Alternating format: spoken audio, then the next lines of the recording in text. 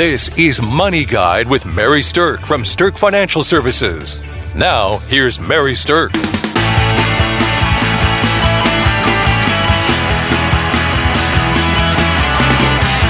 Welcome to Money Guide with Mary Stirk, and today we're talking about what's the fuss about negative interest rates. So right now in the financial industry, or if you turn on the news, you turn on the different money shows on the news, things like that, a lot of what people are talking about is concern about, oh my gosh, what if we go to negative interest rates?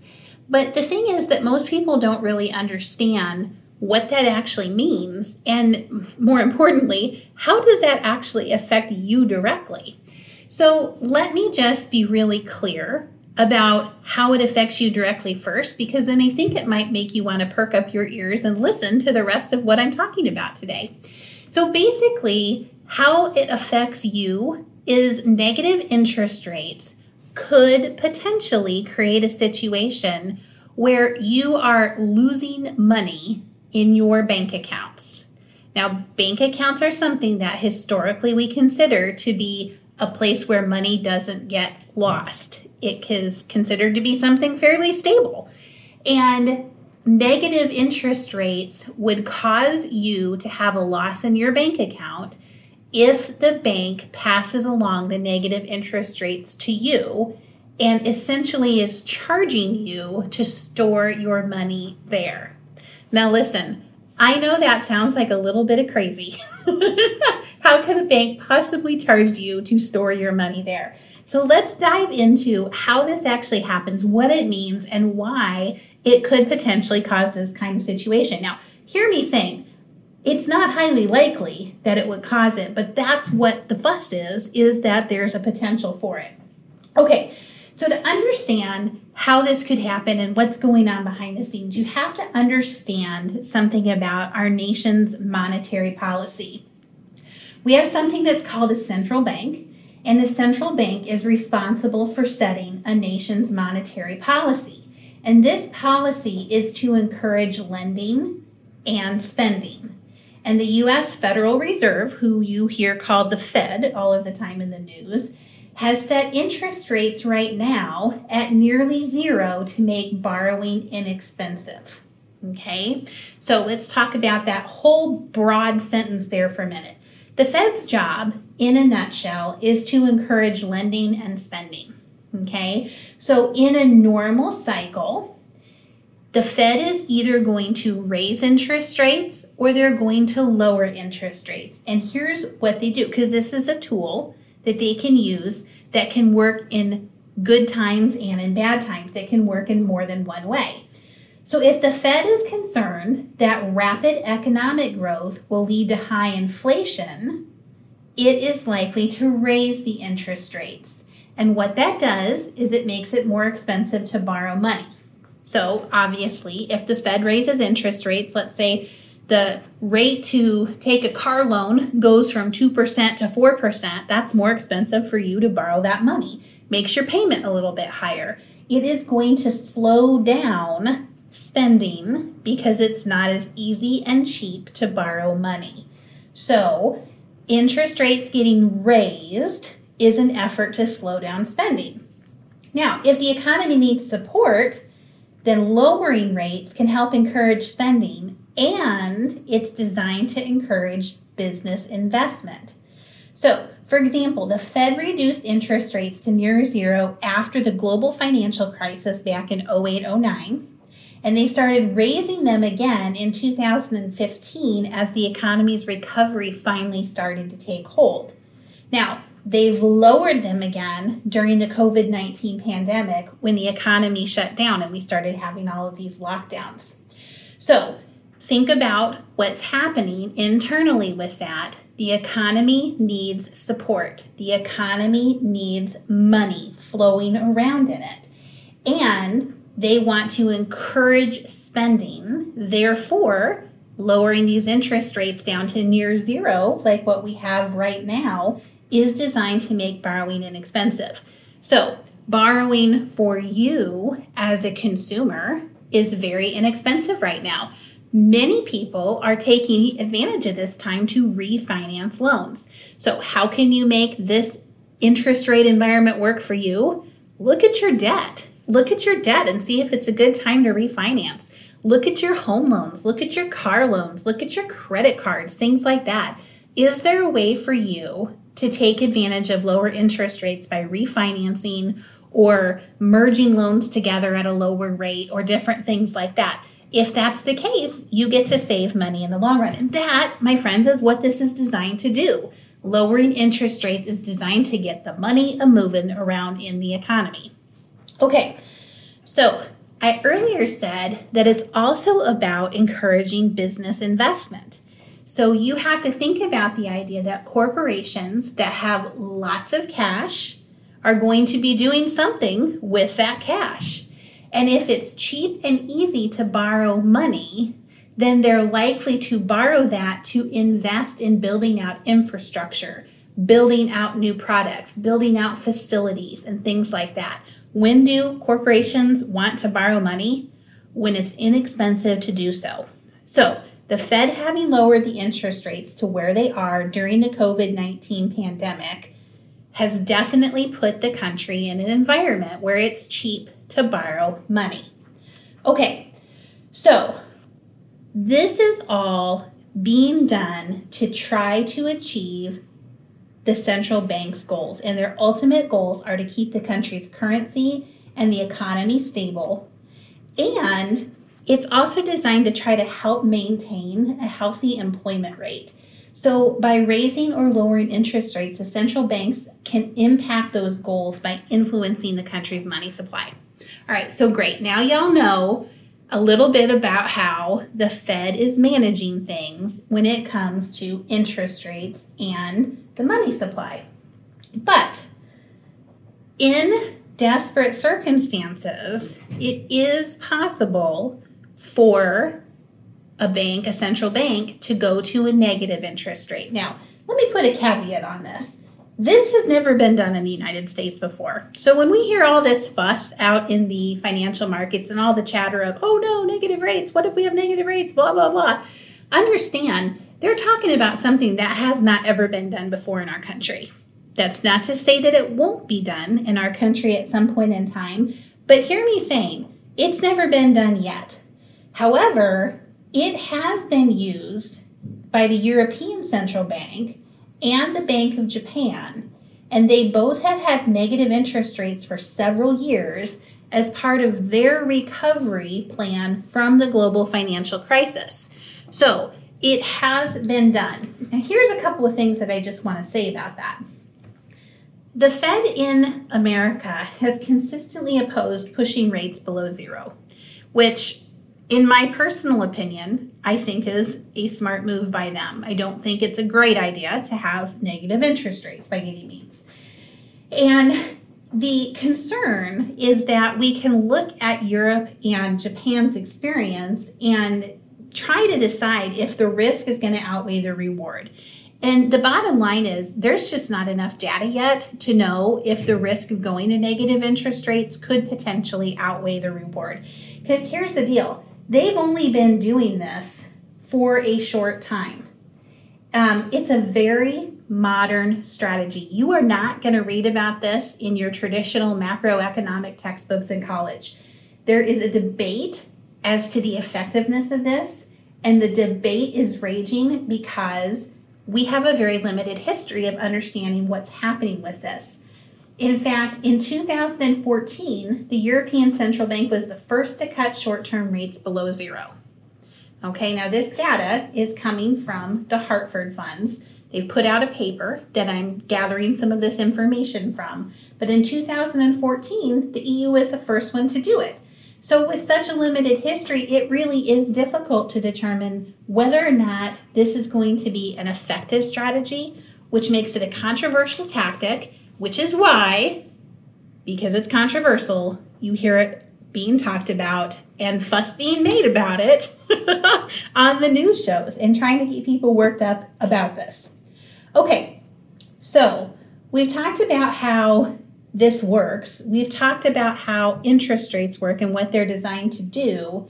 So let's talk a little bit about the actual negative rates and what that would mean. Because you would think automatically, isn't something bad if it goes negative?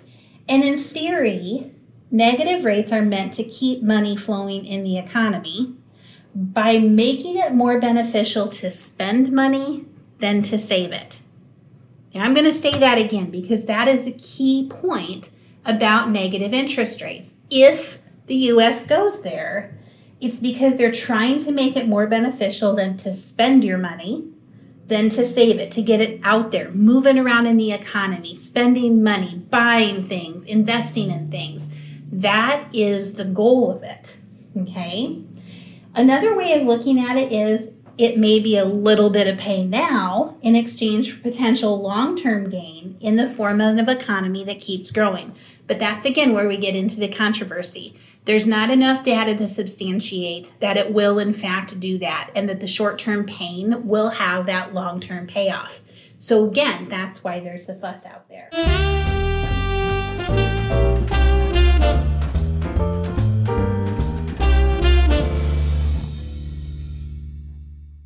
Congratulations to Mary Stirk for being named 3 years in a row to the 2020 Forbes list for Best in State Wealth Advisors and Top Women Wealth Advisors.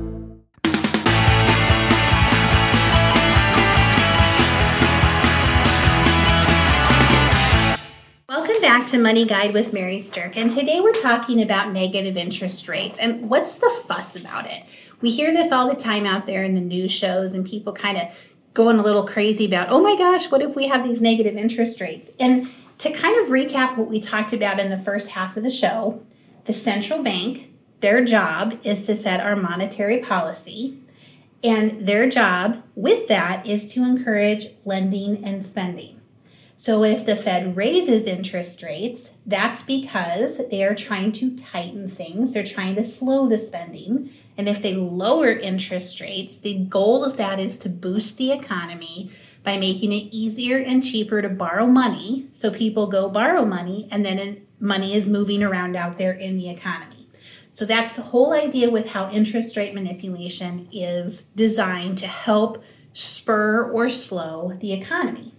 Okay, so negative interest rates, we talked about how this has only been done in Europe and in Japan. That has not ever been done by the US. But let's talk a little bit about how this actually hits your pocketbook if this happens. So if we have negative interest rates, meaning that the interest rate that someone would pay for money on deposit is negative or below zero, what that means is that technically the banks could charge you for having your money parked in their bank. They're going to charge you to hold it for you. Obviously, that sounds like a pretty terrible deal. Like, I'm pretty sure what that does is encourage people to take their cash and bury it in a hole in the backyard. So now you can see why I'm saying that there's a problem with this, and that's why there's a lot of fuss about it. Now, here's the thing. This hasn't been done in the US, like I said, but where it has been done, banks have not typically passed on the negative rates to retail accounts, meaning your personal one. So we don't have a history of banks passing it along to the individual consumer. That's good news. However, we also don't have a history of this ever happening in the US, so the sky's the limit about what could happen. We don't know. When they say unprecedented, and that word has been bandied around a lot in the last 6 months, negative interest rates would be an unprecedented event in the U.S. So the banks haven't passed on negative rates to the retail accounts in the areas where they've had negative rates, but they have been willing to do so for corporate ones, so for businesses. So many of you listening are people who have bank accounts yourself, but many of you listening are also people who are business owners and have business bank accounts. So if you are someone with a business bank account, then this really could be something that hits your pocketbook as well. Now, what's the goal with this? The goal with this is to reduce the cash balances held in the banks so that the money is out there flowing around in the economy. Again, it all just goes back to that same thing. So here's the situation. is if this happens, you are going to want to get real clear with your bank really fast about whether or not a negative interest rate is going to impact you personally or your business. And if it is, you have to decide whether or not you want to leave that money sitting in the bank, or if you want to try to move it into something that isn't going to have some level of guaranteed loss based on the negative interest rates. Now, like I said, the European Central Bank that did this did it back in 2014. So now we're going on 6 years of this there.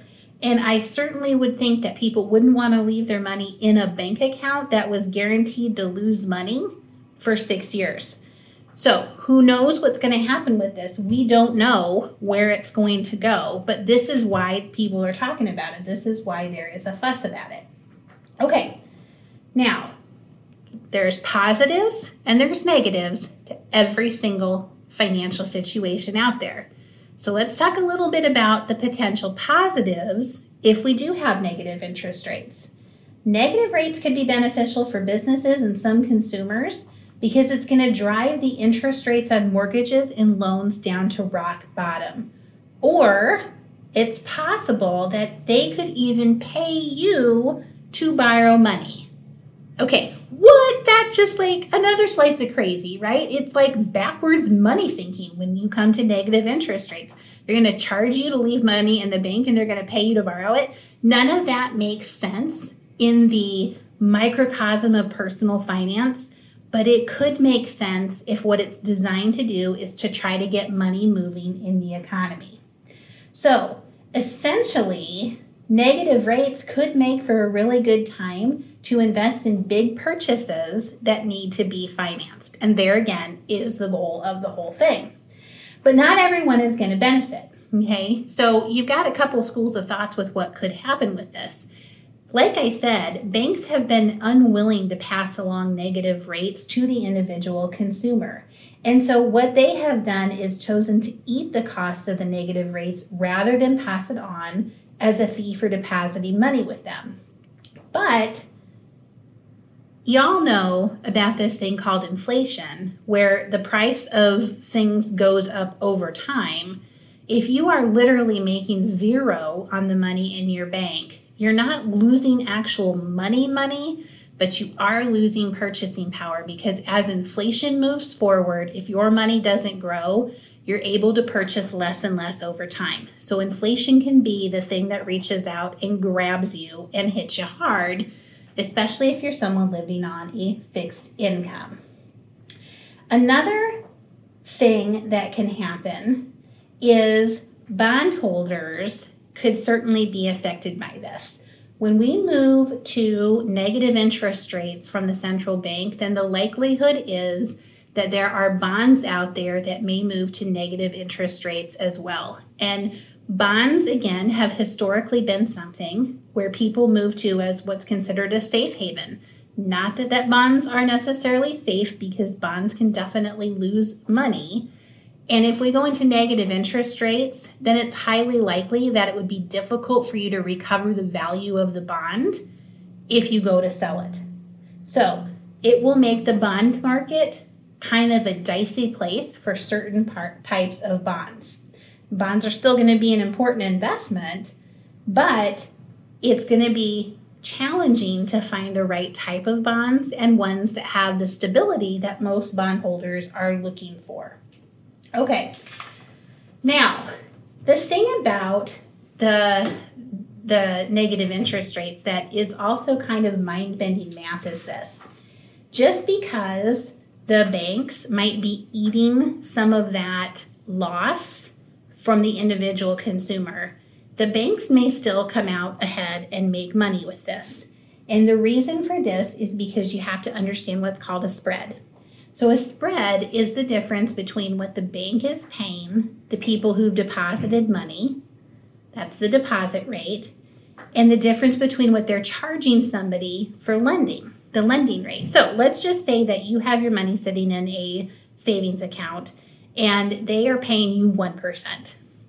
And if you want to go get a loan to buy a car, they're going to charge you 5% for the car loan.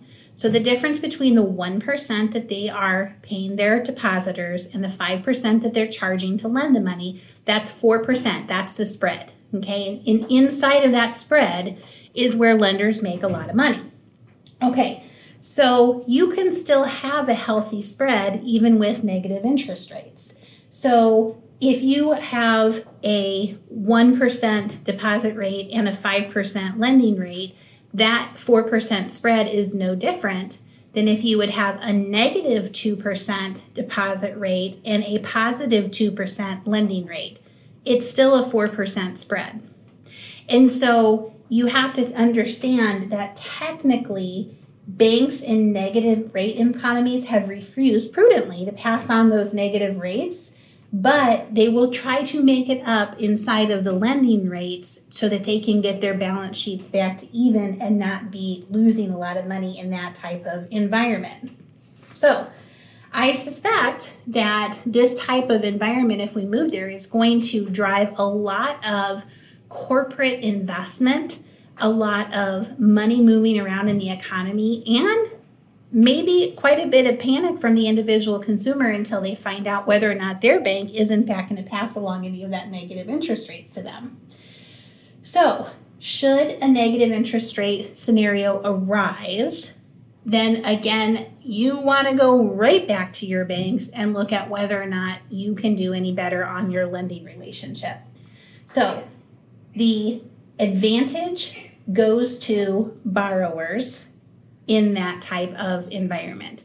So we've talked about a lot of things. We talked about why there's fuss around all this and how all this monetary policy works. And the main thing that I want you to hear me say is this.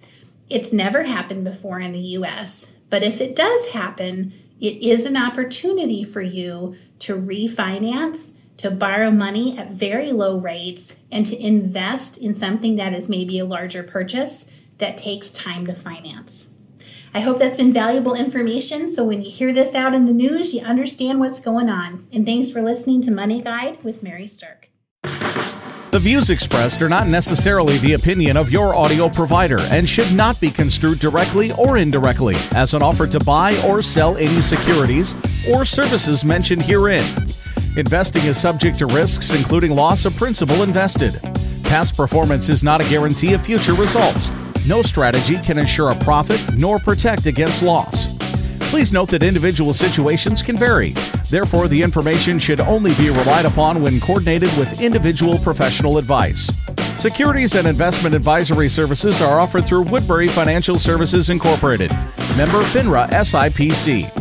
Insurance offered through Stirk Financial Services, which is not affiliated with Woodbury Financial Services Incorporated. Neither Woodbury Financial Services Incorporated nor its representatives provide tax or legal advice. You should consult a qualified attorney or tax professional to answer your specific questions. Stirk Financial Services is located at 350 Oak Tree Lane, Suite 150, Dakota Dunes, South Dakota, 57049, and can be reached at 605-217-3555. Forbes' Best in State Wealth Advisors list includes 10 recipients per state.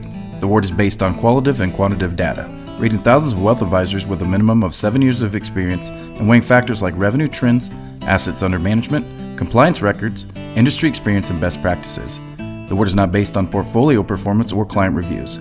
There is no fee in exchange for rankings. Third-party rankings and recognitions are no guarantee of future investment success and do not ensure that a client or prospective client will experience a higher level of performance or results. These ratings should not be construed as an endorsement of the advisor by any client, nor are they representative of any one client's evaluation.